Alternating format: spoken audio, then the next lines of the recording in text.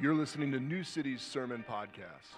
We hope you're empowered and challenged as we root deep in God's Word in order that we might grow in the good news of King Jesus and live as faithful citizens of His kingdom right here in our city. Let's get into the scriptures now. Did you like that new song? Yeah. That was a tough one. The worship team did a really good job leading us in that. And I asked them to learn that because we're in this middle of a new series that Chad started. What's that? 3 years ago. Yeah, I asked them 3 years ago to learn that song, and it took them 3 years. But better late than never. Better late than never. We're doing this series called Renewed People, New City. Renewed People, New City. And the idea is that we have to understand where we're going with God in order to live faithfully for God here. We have to get a picture of there in order to be present as gospel witnesses here. So last week, Chad talked about being a faithful witness to the gospel of Jesus Christ. And over the next couple weeks, we're going to move from here to there. We're actually going to look at the very end of the Bible, at what the Bible calls the new age or the afterlife. Or we refer to in our culture, we call it heaven, but heaven isn't quite specific enough. Actually, in heaven, what we refer to as heaven is a new city, which is where we get the name of our church, New City Fellowship. And we're going to be looking at that over the next couple weeks in order that we might find hope and stir up longing of where we're going, that we might be able to live in this moment with an eye on our future. Hebrews, the author of Hebrews puts it this way. It says, "For we do not have an enduring city here. Instead, we seek the one to come." And that's kind of the theme verse for us. And that doesn't mean that we don't live present here. We live here. But as we live here as faithful gospel witnesses, life is going to be challenging and things are going to fall apart and you're going to encounter pain and suffering and trial, right? Everybody's had that in their life. So what do? Do we just grit and bear it? Or do we look ahead with hope to something else? And the Bible says we seek the city that is to come. As we look at this city in the book of Revelation, it's that John gives us this vision. He has a vision of this city, and we kind of get the sense that he doesn't quite know how to describe it as we go through it. But he tries his best to describe it for us. So that's what we're going to be looking at today. I'm going to start by just telling you a little bit about how my family handles travel plans. In my family, I like to do the planning for traveling. Like if we're going to book a flight or we're going to book a hotel, I like to do it. Because I think I'm kind of good at it. And I like if I can beat the man, whoever the man is, I like to do that. So I go to these websites like Kayak, kayak.com where you can get a flight. And I look at what the price is, and I automatically assume, like, that's not the best deal out there. I can go fish around, and I'm going to find my own way of booking the flights I need in order to get a better deal than Kayak can offer me. And here's what I do. I go to Wikipedia. This is kind of a process. There's no notes for this, but if you want to take this down, I go to Wikipedia at the airport in the city I'm flying to. And I look at all the all the airlines that fly directly to that city. And if I'm doing a 2-leg journey, I say, well, what's the cheapest flight out of there, and where does that go? And let me find a flight from Fort Lauderdale that can meet the connection. So recently I found out I'm going to a conference in Huntsville. And I found out Huntsville is one of the most expensive airports to fly into in the United States. So I get on Kayak, and I look, and yeah, it was super expensive to fly from Fort Lauderdale to Huntsville. And I'm like, I'm not going to do that. I'm going to beat the man. So I do my research. I figure out that Huntsville, there's a really cheap direct flight from Huntsville to Orlando on one airline, and then on another airline, I can get from Orlando back to Fort Lauderdale. So I booked these flights and saved literally hundreds of dollars, pat myself on the back, I did it. Flights are all about the numbers, right? Like you're looking for the cheapest deal that doesn't have too long of a layover. It's all about beating the system with the numbers. But when you book a hotel, it's very different. The numbers matter, but they don't matter as much. When you get online at hotels.com, you're looking at that number, but you're also looking at these pictures. The pictures that that hotel has shown you of the place that you're going to stay.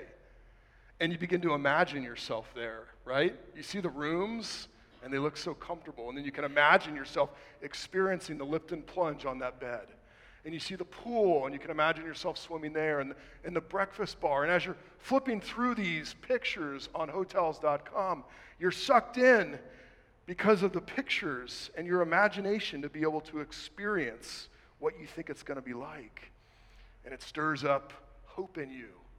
You call your friend, and you're like, hey, I got us a deal on this really cool hotel. It's awesome. The pool's amazing. They've got a full breakfast. There's free Wi-Fi. All because you've seen these pictures. It draws you in. It stirs up your longing. It produces hope in you. And if you book this hotel and you have those pictures in your mind, you hold that out, you'll hold out with hope of where you're going because you've seen it. You've got a picture of it. And even if you're tired of your job, you're still able to put the hours in. You're still able to work. You're still able to earn the money that you need to pay for that hotel because you've gotten a picture of it, because you've seen it and you've imagined yourself there.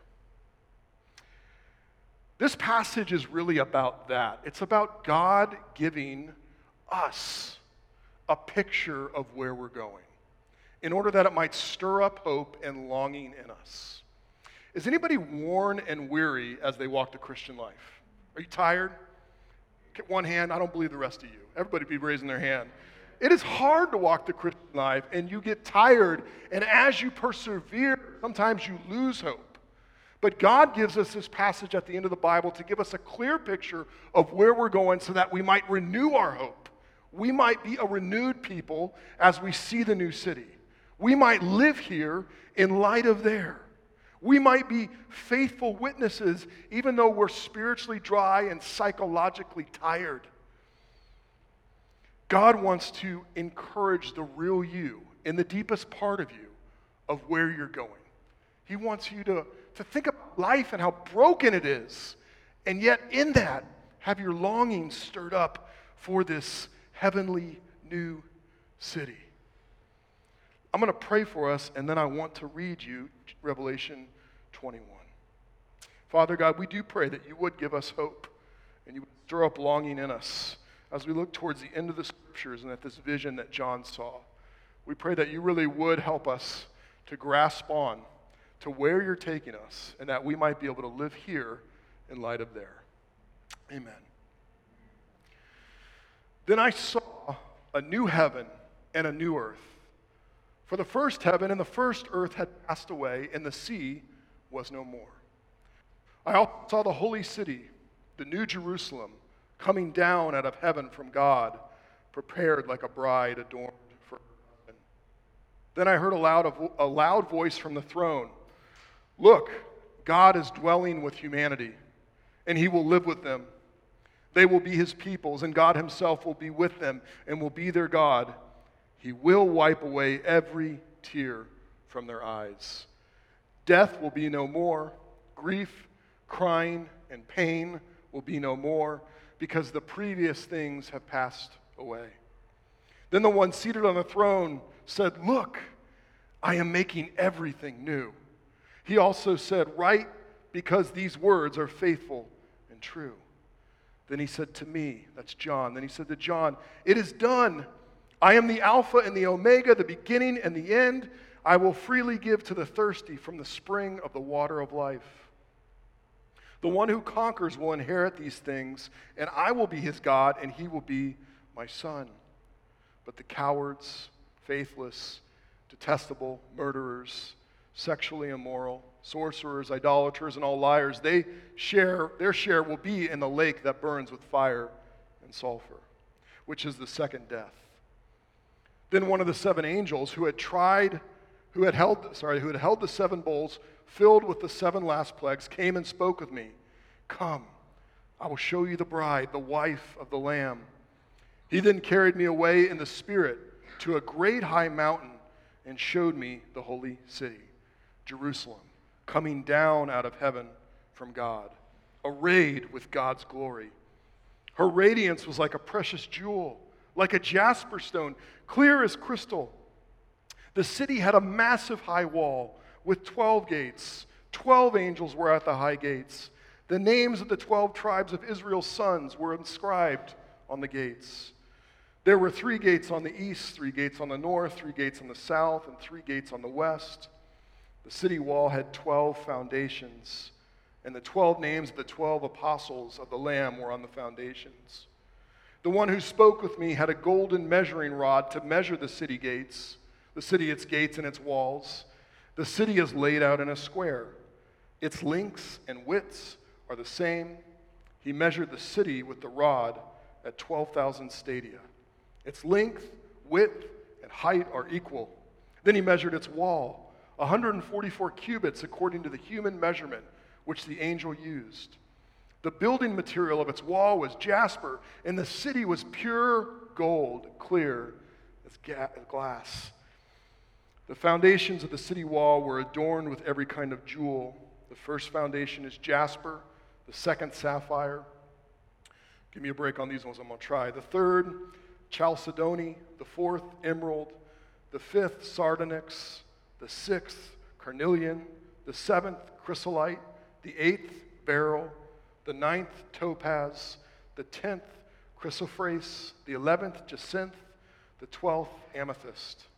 The 12 gates are 12 pearls. Each individual gate was made of a single pearl. The main street of the city was pure gold, transparent as glass. I did not see a temple in it, because the Lord God, the Almighty, and the Lamb are its temple. The city does not need the sun or the moon to shine on it, because the glory of God illuminates it, and its lamp is the Lamb.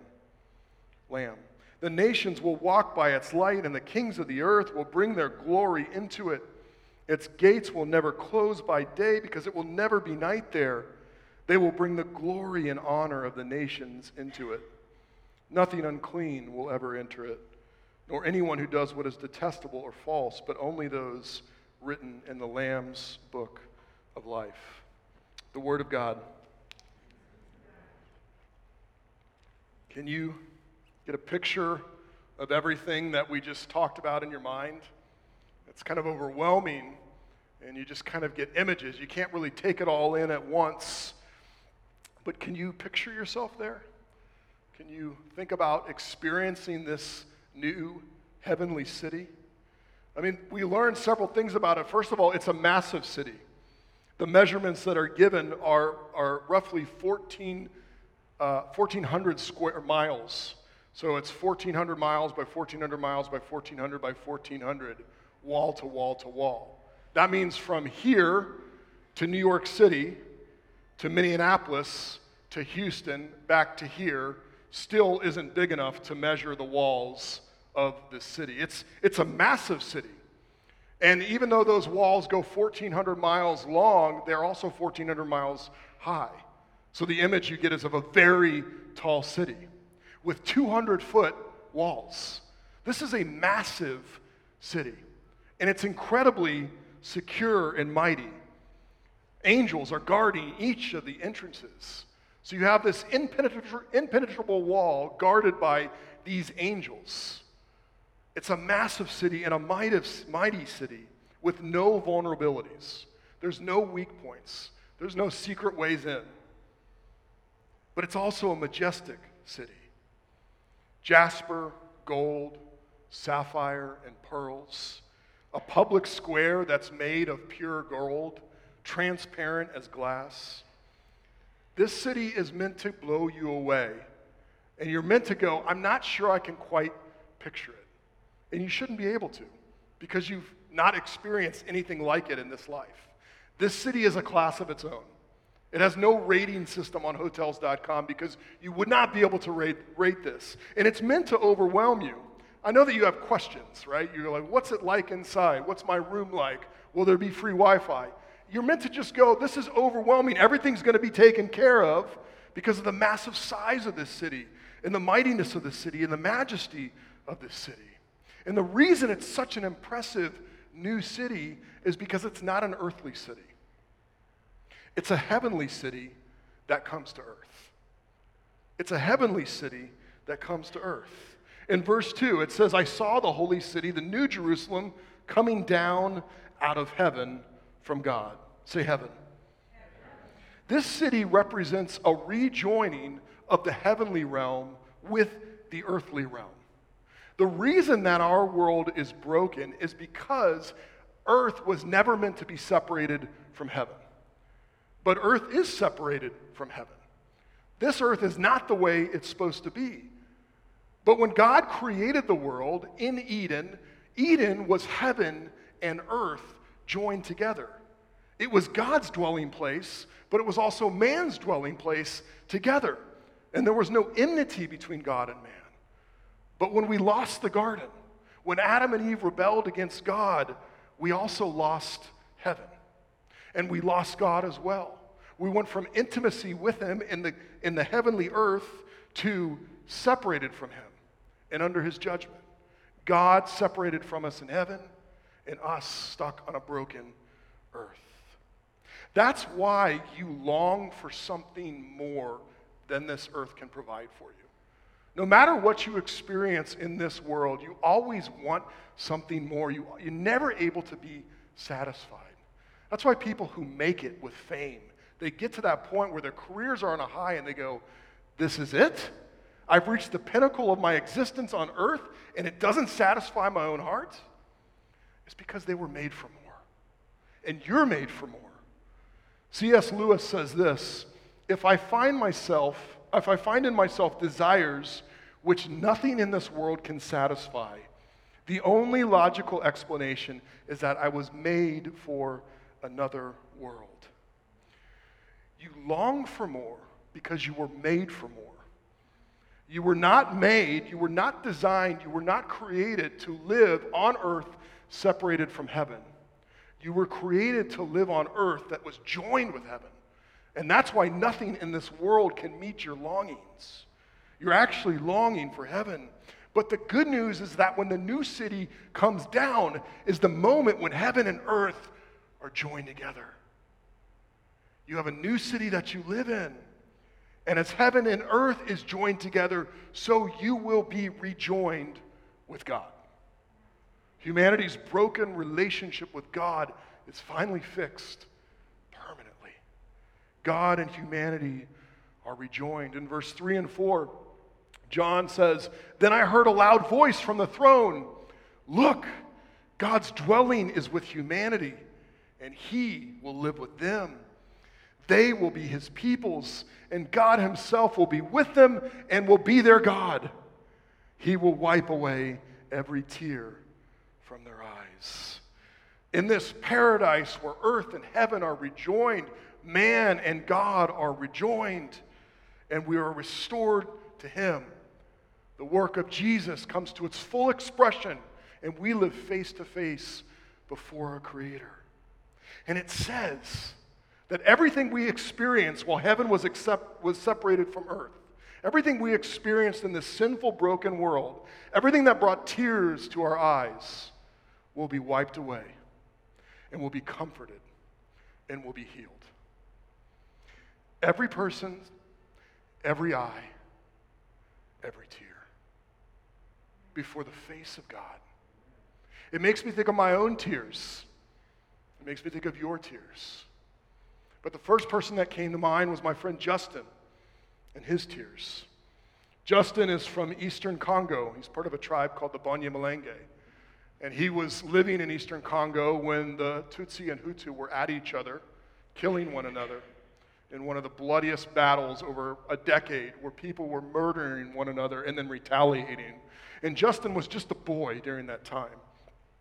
Justin was living in his village, and he woke up one morning to the sound of gunfire about 5 a.m. and his father screaming, "Children, run! Children, they're here!" One of their enemy tribes had come to wipe them out. And Justin, who was just a teenager, woke up, and there with his family gathered in their hut, not knowing what to do. They couldn't run outside because the machine guns were shooting bullets through their village, but they had to, because the men that came to invade were burning down all the huts. So they had to make a decision. Do we stay and die in our hut through fire, or do we run and risk getting shot? They made the decision to run. And it just so happened that they were able to escape, and they were able to make it to a tree line, and they were able to hide in this dense bush, Justin and some of his cousins. And they just sat there under the bush, not being able to say a word, just children watching men kill their family and friends. Nothing they can do. Outnumbered, outgunned, they just hid in the bushes. I can see Justin's face at that moment. I can see his face looking in the early morning out of that bush towards his village, watching the destruction and chaos unfold and not being able to do a thing. His cousin said, I'm going to go and check. I'm going to go see. And he said, no, please don't go. I think the men are still there. The gunshots have died down, but please stay in the bush with me. I think you will be killed. Justin's cousin went anyway, and as soon as he stepped out of the bush, was shot and was killed and fell over. Feet from Justin, but Justin could not say a word, or he too himself would be killed. I picture Justin in that moment. I picture his eyes full of tears, because there was nothing else he could do. He couldn't stand up, he couldn't yell, he couldn't fight. All he could do was take in this atrocity of an event that was happening. And sometimes I wonder, what if I was able to go back and I was able to stop time and I was able to just go up to Justin as he's hiding in that bush? What would I say to my friend? It's okay. It's going to be okay. That wouldn't work. What could I say? And the truth is, there isn't anything that I could present to him that would comfort him in that moment. There isn't anything that I could say to him that would heal the thing that he had just seen. But one day in the new city, Justin will come face to face with his Creator. And when he looks into his Creator's face, and God, our Heavenly Father, looks into the eyes of Justin, God will wipe every tear from Justin's eyes. And in that moment, as Justin is restored to the God of the universe, he will experience a healing that he did not know was possible. He will experience an inner peace that he could never have imagined when he comes face to face with God in that heavenly city. And you will too. Every person, every eye, every tear. You will experience a healing that you did not know was possible. You will experience an internal peace when you come face to face with the God of the universe that you could not have imagined. Every tear will be wiped from your eye in His presence. The tears of tragedy and trials in this life, the tears of being a broken person who lives in a broken world, the tears of having to bury someone way too soon, the tears of being lonely and having relational longing, the struggles that come from having an addiction and waking up every morning going, I've got to fight this another day, the tears from the shame of your past, the tears of the hurt that have been caused to you and the hurt that you have caused to others. Every tear will be wiped away, because everything that causes tears will be banished. Everything that causes tears will be banished. In verse 4, it says, He will wipe away every tear from their eyes. Death will be no more.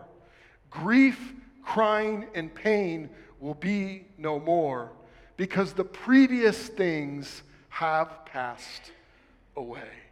The previous things have passed away. And what John is seeing and what he's hearing is that the way this world is, full of sin and brokenness, is now passing away. We will still have this earth and we will still have each other if we know Jesus Christ, but we will be absent of sin. The curse of sin will no longer reign over God's creation. If you think of sin, it is like rust. Rust comes in and it corrodes, and everything is recognizable, but it's not the way it was supposed to be. Those tires on your car, they're supposed to be shiny and metallic, but they've gotten irony, and they're chipping away. And that is what this world is like. It's recognizable, but because of sin, it is corroding and needs to be restored. Well, the curse of sin will be reversed. Some have said it's the closing off of history stained by sin. And what that means is that the old things are passing away. We will have things the way that God created them to be. We will have relationships no longer with the corrosive power of insecurity, jealousy, bitterness, and hatred. We will have work and we will have purpose, but it won't be eaten away by frustration and unfulfillment. Life will work the way it's supposed to. Life will work the way it's supposed to, because as things pass away, the new creation breaks in. In the new city, there is a new creation. Then the one seated on the throne said, "Look, I am making everything new." And that doesn't mean he's destroying everything and starting over, but that he's coming into broken things and renewing them and making them brand new. Just like when Jesus entered in. And he went to the cross on our behalf, but he died and went to the tomb. But the new life of the new creation broke forth when Jesus was resurrected from the dead. And he broke out of that tomb, and the power of heaven broke through on our earth. Jesus came back to life, and we now take part in that new life. One day, the new creation will be all there is. All things will be renewed. All things made new. As people who are called to have our eye on this new creation and a new relationship with God in a new city, we're also called to act today as citizens of that city. The new creation is actually already happening in you if you know Jesus Christ. It's already working itself out in you. You've been made new like Christ, and even though outwardly you're wasting away, inwardly you're being renewed day by day into the image of Christ. And what that means is when people say to you, if God is good, why doesn't he do something? You can say, one day he will. One day he will make all things new.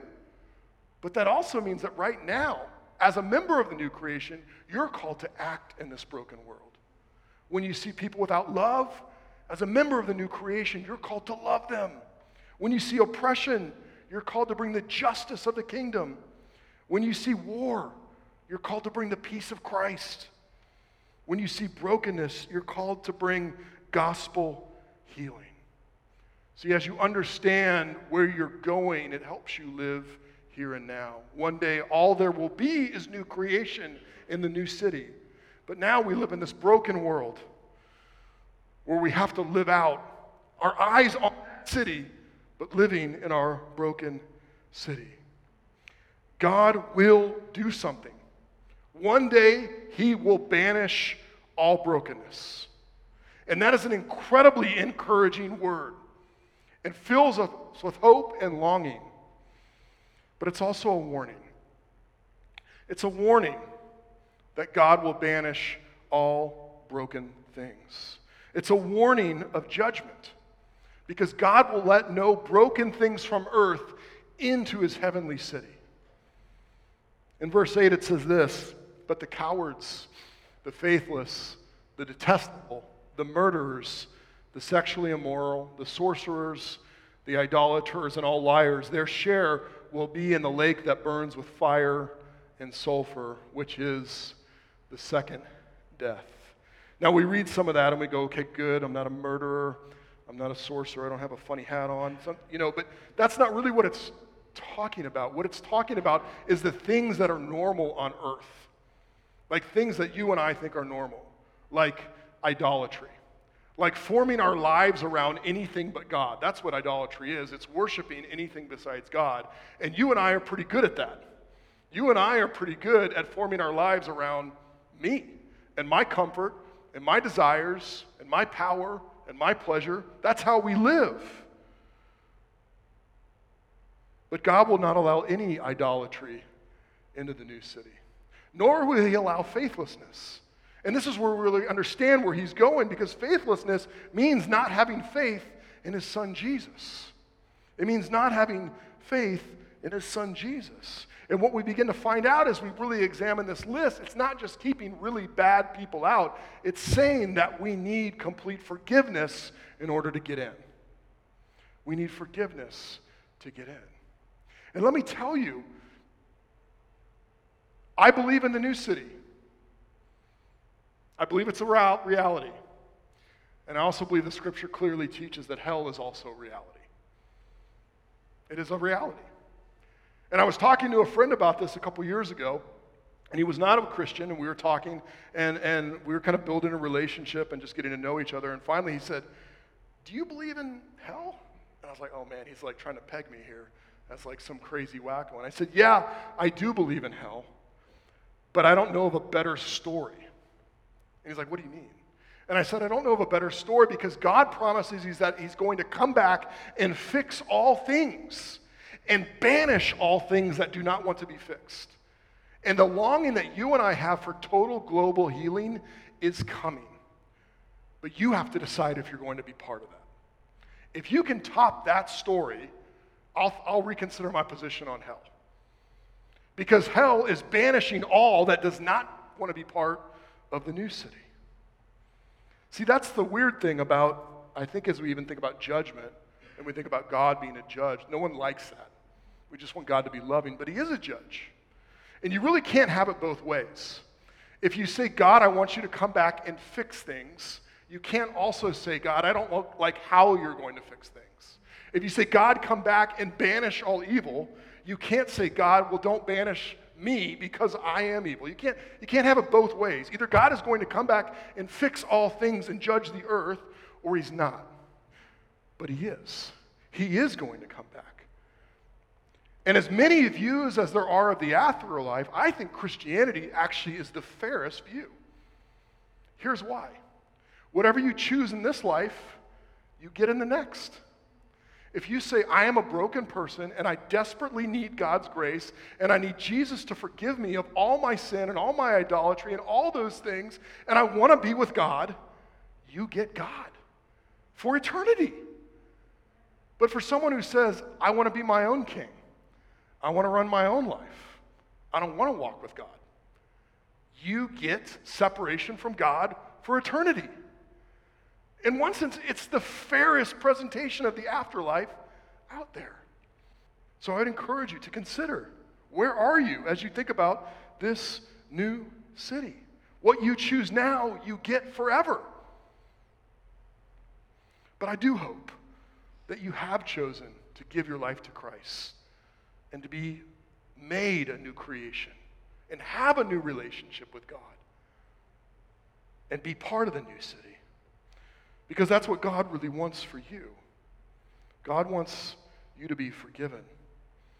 Throughout this passage, it never really mentions the name Jesus. It constantly refers to him as the Lamb. Over and over and over. In verse 23 through 27 especially, it says, I did not see a temple in it because the Lord God Almighty and the Lamb are its temple. The city does not need the sun or the moon to shine on it because the glory of God illuminates it, and its lamp is the Lamb. The nations will walk by its light, and the kings of the earth will bring their glory into it. Nothing unclean will ever enter it, nor anyone who does what is detestable or false, but only those written in the Lamb's book of life. Say Lamb for me. Lamb is a way of talking about Jesus, who sacrificed himself as a sacrificial lamb to atone for our sins. And what John wants us to see is that the center of this city is Jesus, the one who has given his life for you so that you get to be part of the new city and you have a new relationship with God and you get to be made a new creation. Jesus, the sacrificial lamb, was put on the cross for you. He was killed and crucified and put in a tomb in order that the wrath of God might be removed from you and put on him instead, so that you could become a new creation when you believe in him, and so that you could have a new relationship with God, and so that you could live for eternity in this new city. I don't know if you've ever had your reservations lost at a hotel, but that will not happen in the new city. If you know Jesus Christ, your name is written down physically in something called the Lamb's Book of Life. And I like to picture Jesus guarding this book. No one's going to erase my name from that book if Jesus wrote it in there. Jesus has died for me, and my name is in his book, not because of anything I've done, not because I'm a good person, but because he died for me as the Lamb. And I hope that your name is in there as well. The amazing thing about entrance into the city is it costs you nothing, but it costs Jesus everything. And yet he gives his entrance to you freely. In verse 6 and 7, it says, I will give freely to the thirsty from the spring of the water of life. Anybody thirsty, spiritually thirsty as you're walking through this life? The one who conquers will inherit these things, and I will be his God, and he will be my son. Jared Wilson puts it this way: we sinners are brought into a life we did not make. We receive blessings we do not deserve. We enjoy riches we did not earn, and we are welcomed into an everlasting city that we did not build. That is good news. And if you know Jesus Christ, that is your reality, and that is your story. And as you get a picture of that, that is your destiny. As you get a picture of that, it helps you to be a faithful witness for Christ right here and right now. John encourages us when he writes, the one who conquers will inherit these things. Don't be conquered by this life. Don't walk away from Jesus when it gets hard. Be a faithful witness to him, because you will inherit these things that he has died for you. I encourage you to remember this picture of a new creation, a new relationship with God in a new city, and allow that to stir up deep longing for you and real hope. And when you experience the brokenness of this world, which you will experience this week, remind yourself that this is not the city you're going to live in for eternity. Remember to live here in light of there. Keep that picture in your mind, because God actually wants you to have that picture in order to stir up your deepest longings and give you unwavering hope as you live with him for eternity in the new city. Let's pray. Lord Jesus, we thank you that your purposes are unstoppable. We thank you that the worst sinner is welcome to grab a hold of the cross. And the most self-righteous person, the person who's the best citizen, still has to kneel before you and claim your blood. And we thank you that people from every tribe and tongue and nation will be welcomed into this everlasting city to live with you, our everlasting God. We pray that you would give us much hope as we look at this city, not just this week, but in the weeks to come, and that you might help us be better citizens in Hollywood and Hallandale and in South Florida as we look to our citizenship in that heavenly city. Amen. Would you stand with us and sing?